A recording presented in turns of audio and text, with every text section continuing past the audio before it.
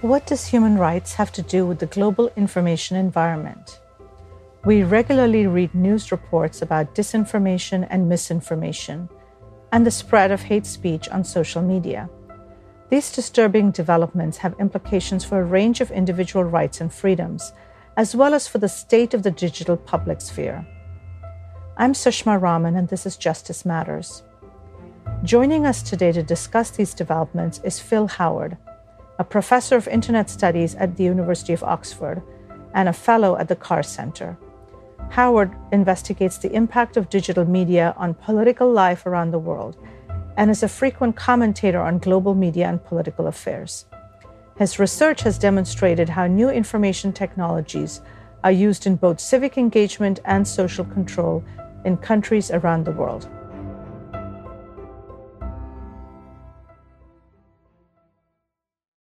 Phil, thank you so much for joining us today. Thank you for having me. So, as we get started, it would be wonderful if you could share with our audience how you define disinformation and misinformation and how you connect it to the world of human rights.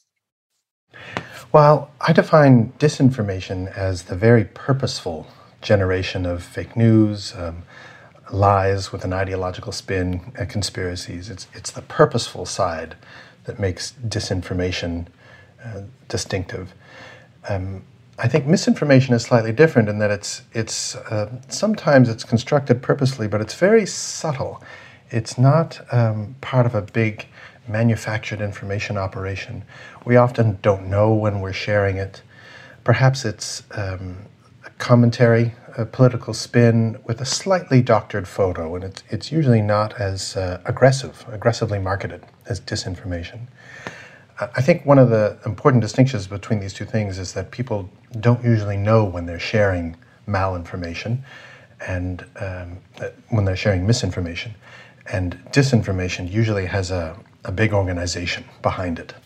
So when you say big organization, what do you mean by that? Is this sort of a structured organization, or is this really a more informal network of people with shared values and perspectives and perhaps a political agenda? I think it's often the former. It's often a formal organization in the sociological sense, with resources and budgets and receptionists and desks and office space, right? These are usually organizations that have hiring plans and performance bonuses.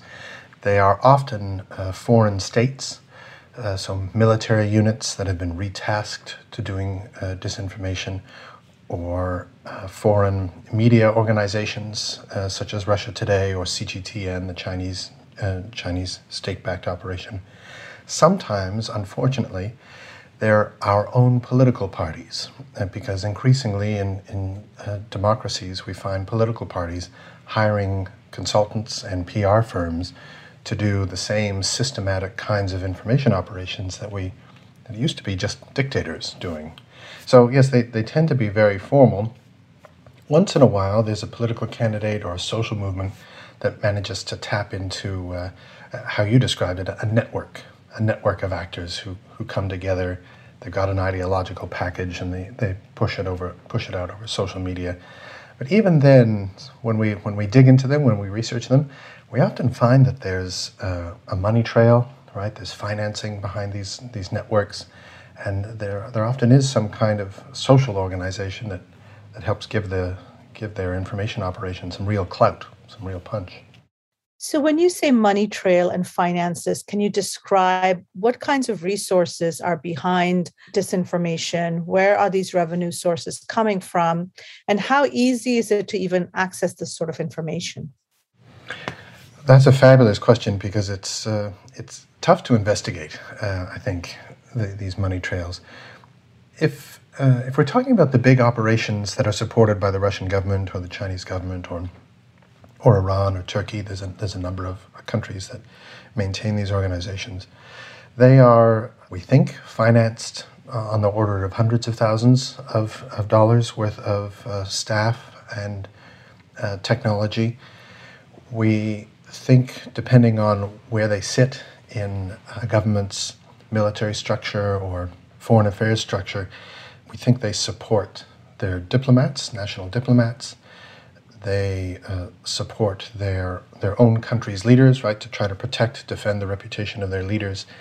And these are day jobs. These are full-time day jobs. And sometimes one of the odd things we find when we study these things, you can actually tell that the accounts maintained by these large organizations are active during the working hours of the country that's supporting the campaign. So sometimes one of the best identifiers of an information operation launched from China is that it's the accounts are really active during working hours in Beijing. And then overnight in Beijing, the activity drops down. The same thing in Russia. So often there are these little telltale signs that suggest where the account managers are. Tracing the money can be very difficult. Sometimes we get information about the ads that these organizations pay for. So you may remember in the 2016 election in the US, there was this incident where Facebook reported how many rubles were spent on ads by the Internet Research Agency in St. Petersburg. So we get a sense of the ad revenue that these social media firms can generate when they take money for political ads. So how much does the scope of disinformation then transcend the borders of the nation state in which these actors are placed? Is this focused domestically to retain political power, or is it really focused globally to either improve the status and standing of the nation and its leaders, or to perhaps cast aspersions on other nations and their leaders? I think it's a complex menu of possibilities here. Unfortunately, it's during election times in authoritarian regimes. These operations are used to help deliver the vote, help bring people out, or bring party supporters out. Unfortunately, they are also used during election time in democracies. They're used during crises, complex humanitarian disasters. And you asked me earlier about why this is relevant for human rights. I think increasingly these operations are used whenever a government is getting criticized for abusing human rights. The treatment of the Uyghurs in northwest China, the treatment of the Rohingya, genocide in Myanmar. There have been occasions where social media misinformation has touched off riots in Ireland and Pakistan. So it's definitely a global problem, a global phenomenon, and it's a toolkit, unfortunately, that many different kinds of political actors can draw from. Terrific. I was actually going to revert back to the human rights question a little later, because I felt that there's different points of connection to the human rights movement and this issue of disinformation. And I think you've touched on one, which is the treatment of either minority or marginalized communities and the ways in which they are depicted online. But I imagine that there are other human rights ramifications as well. And I'm wondering if you've thought through that. Yes, I think we're at the stage of starting to map out the contradictions and opportunities for putting a human rights frame on misinformation.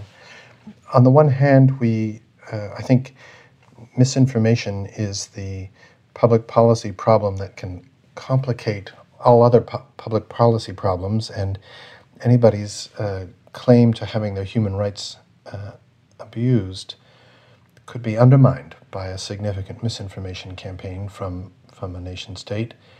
I think there are many examples now of not major superpowers, but regional governments using misinformation to trigger attacks on ethnic minorities, to defend their political figures who are accused of corruption, to bring down political opponents at election time, and those are modes of interference with our right to vote. They're means of interfering in our ability to participate in free and fair elections. So I think I see misinformation as one of the critical issues that can affect all other human rights claims. But unfortunately, I think in international law, we still have something of a muddle of rights to media access. There are a number of media protections and freedoms guaranteed in the Universal Declaration of Rights, but it's difficult to know when regimes are violating, particularly Article 19 or some of the other freedom of information access rights that we have from regional governmental agencies. So misinformation is complex, and I think we're still figuring out how to wrestle with it with a human rights frame. So I'd like to touch on the issue of the COVID pandemic, which has been a public health crisis, but also a disinformation crisis. And I'm wondering if you have looked into the issues of disinformation surrounding the pandemic, and particularly its impact on low-income and marginalized communities, or even in the global South. I have, and actually I'm glad you asked me this, because this may help me give you a better answer to your previous question on the human rights frame. So we recently did a study of how the major technology platforms profit from COVID-related misinformation. And there have been many teams that have explored how the content of COVID misinformation flows across Facebook and Twitter, into YouTube and across Reddit, over multiple platforms. This particular project, we wanted to look to see how the major technology providers profit by providing the back end, the infrastructural support for websites that target minorities and the poor for misinformation about fake cures, right? Coconut water as a possible cure. This was one of the tropes that was passing around in India a lot this summer. And there is a fairly complex network of websites, profiteers, who will sell fake cures and T-shirts and baseball hats. They protest lockdown measures, they protest public officials, and spread fake news about the causes and consequences of COVID. It turns out that a significant amount of this content directed at US social media users is hosted in Canada on Cloudflare servers.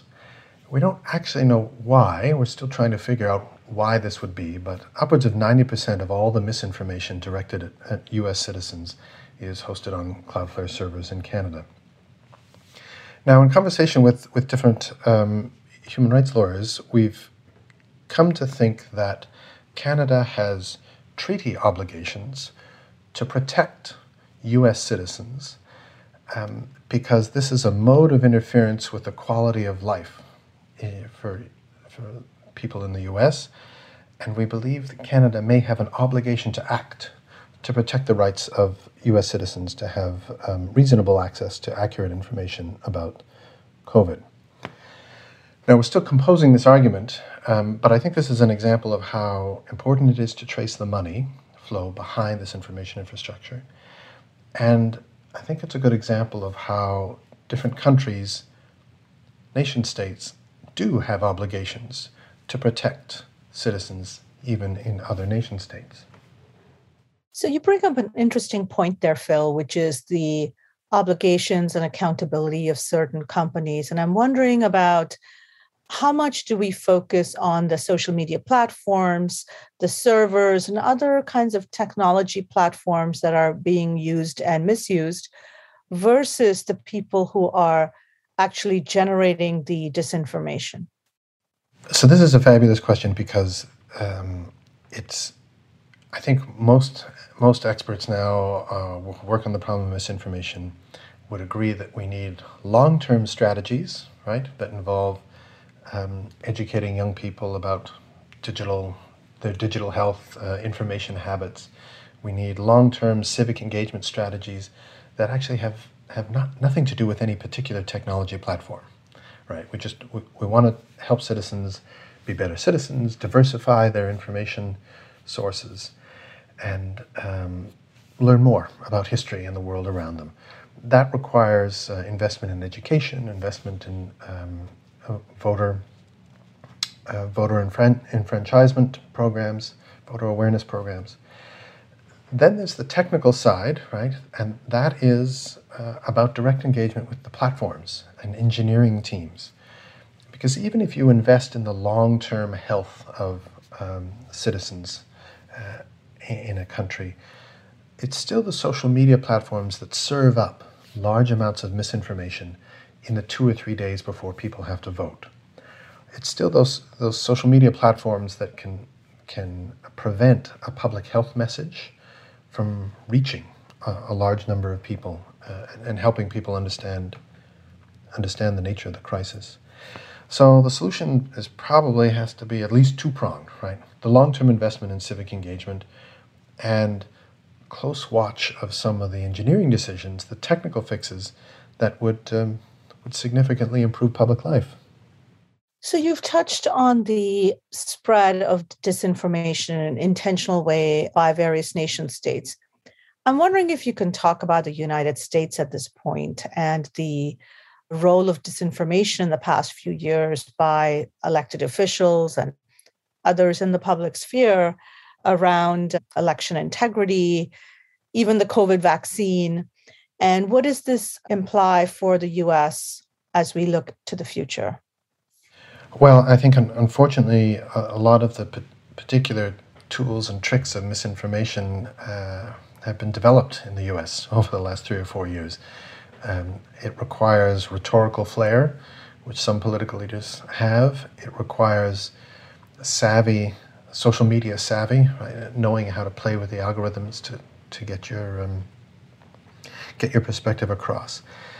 And I think we're at a stage now where the social media firms have demonstrated that they can act when they want to, right? So they have acted to take away accounts from the most poisonous of public figures. They have done some proactive things on COVID misinformation. It turns out it's actually quite difficult to find COVID misinformation on YouTube because YouTube has been particularly aggressive at promoting high quality information. Right? That's one of the solution sets. So I think a lesson though is that we have to be vigilant. The social media platforms have to work regularly to cull misinformation from their servers.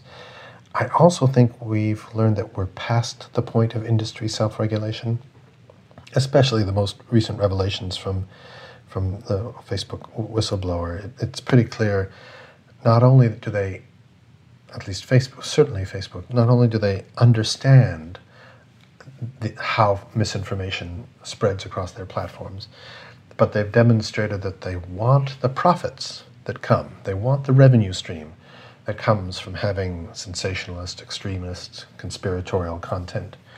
And in the US context, that stuff comes from the white supremacist groups. It's particularly sexist. It's from the far right, and I don't mean small conservatives. I mean the hard right generates that misinformation. And the firms seem to want the revenue from that sensational content. So in the U.S. context, I think, unfortunately, there's a lot of innovation that happens in U.S. politics, and I think it's time for some public oversight of the firms. And how much of this oversight and regulation needs to occur at a national level versus really more globally, given that these platforms and companies have a global reach? Well, so I like that question because I think you're leading me there. I mean, my solution is that it really does need to be global. In the U.S. context, it's difficult to know what federal regulator would step in and help with any of this. It probably would not be the FCC or the FEC, the Electoral Commission. I think it's the states that do have most of the oversight on problems like this. And it's probably state elections officials who would be in particularly good positions of authority to help clean up the misinformation problem, especially around election time. But as you say, the sources of misinformation are often overseas. The most violent outcomes appear to be in other countries, right, where communities are really pitted against each other. And at some point we need some high level and international leadership. I think this Facebook whistleblower has also demonstrated that the firms themselves can't or won't act, and that a national regulator probably would not have helped here either. So the solution is probably going to involve the European Commission in some way. It's possible that the United Nations can sponsor some high-level conversations about what data needs to be shared or how the firms can be accountable. But yes, the U.S. is certainly not the only country suffering from political misinformation. So you had talked earlier about the difference between disinformation and misinformation, where you categorized more intentional manipulation by institutional actors, often state actors, and then the acts of perhaps being manipulated or forwarding or sharing information that you might think is true or you would like to believe is true, that relates to you, resonates to you. And I'm wondering, what are the ways in which we need to think about individual duties and obligations in this regard, right? Like, how do individuals act in this new landscape where everyone can be a content creator and disseminator?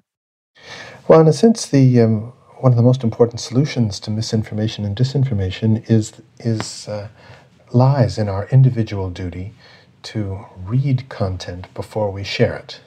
Right? In most studies of what can curb disinformation, it's getting people to fully have a look at the tweet before they forward it, to read the news article before they distribute it to friends and family.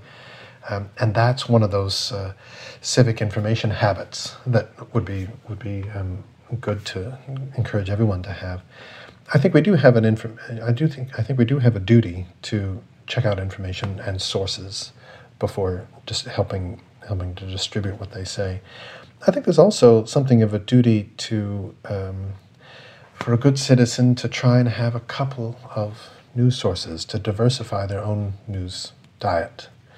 So if we're primarily liberal, having one conservative outlet, or if we're primarily conservative, having one liberal news source can help us build empathy with communities that we don't have direct contact with, help us appreciate the arguments that come from the other side of the political spectrum. So those are some of the duties, and I think we have to have and take seriously in the modern information environment.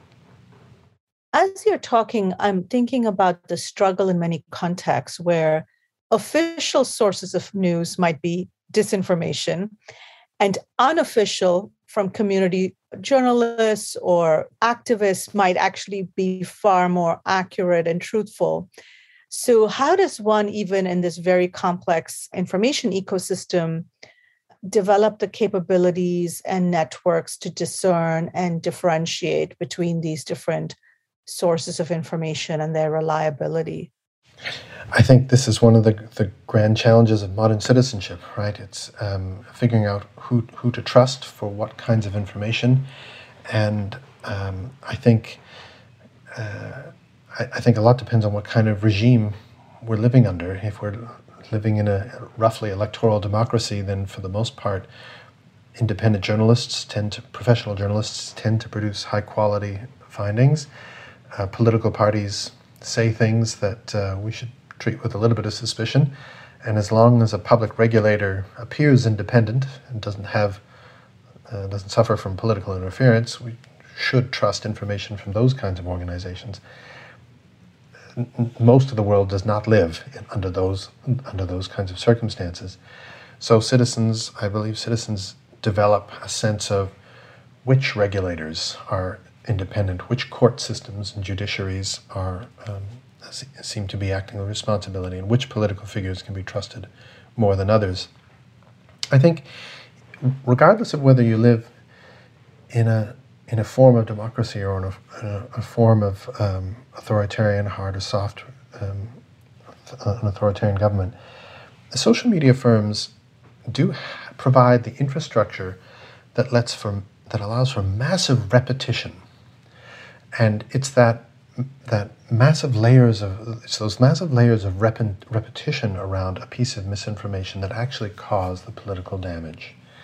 So I think governments and civil society groups, we need to be constantly vigilant in terms of evaluating who we trust and when.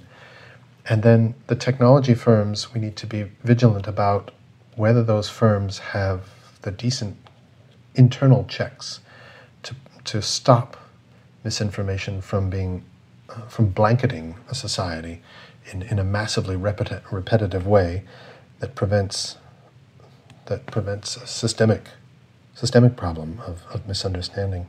I think a good example of this might be around climate change, right? So there's strong scientific consensus about the causes and consequences of climate change and what we need to do, but it's different political actors will still activate this trope that there's uncertainty or that we need to teach the controversy, and the social media firms allow for the rapid repetition of that. Teach the controversy, it's uncertain trope, and that's where we end up with this. We're still in something of a conversation over what the consensus is. We're very excited to welcome you to the Carr Center this academic year to be affiliated with us. And I'm wondering if you could share a bit about your research plans during your fellowship year with us. Thank you. Well, I'm excited to be part of the community. On one of your kind introductions, I'm developing some interesting ideas for working in Brazil for the next few months. I think Brazil is certainly one of the democracies that is going to have some electoral challenges ahead of it, and trying to get the elections administrators there ready to manage the process of voting is going to be an important project for me. I want to keep going with the COVID misinformation research and try to work out what a more nuanced argument about what obligations countries have to protect their own citizens or the citizens of other countries from health misinformation, and then trying to figure out what the international opportunities might be. Since, as you said, it's a global problem with global consequences, and the players who are good and the players who are bad are distributed internationally. There's got to be a way of coordinating some action.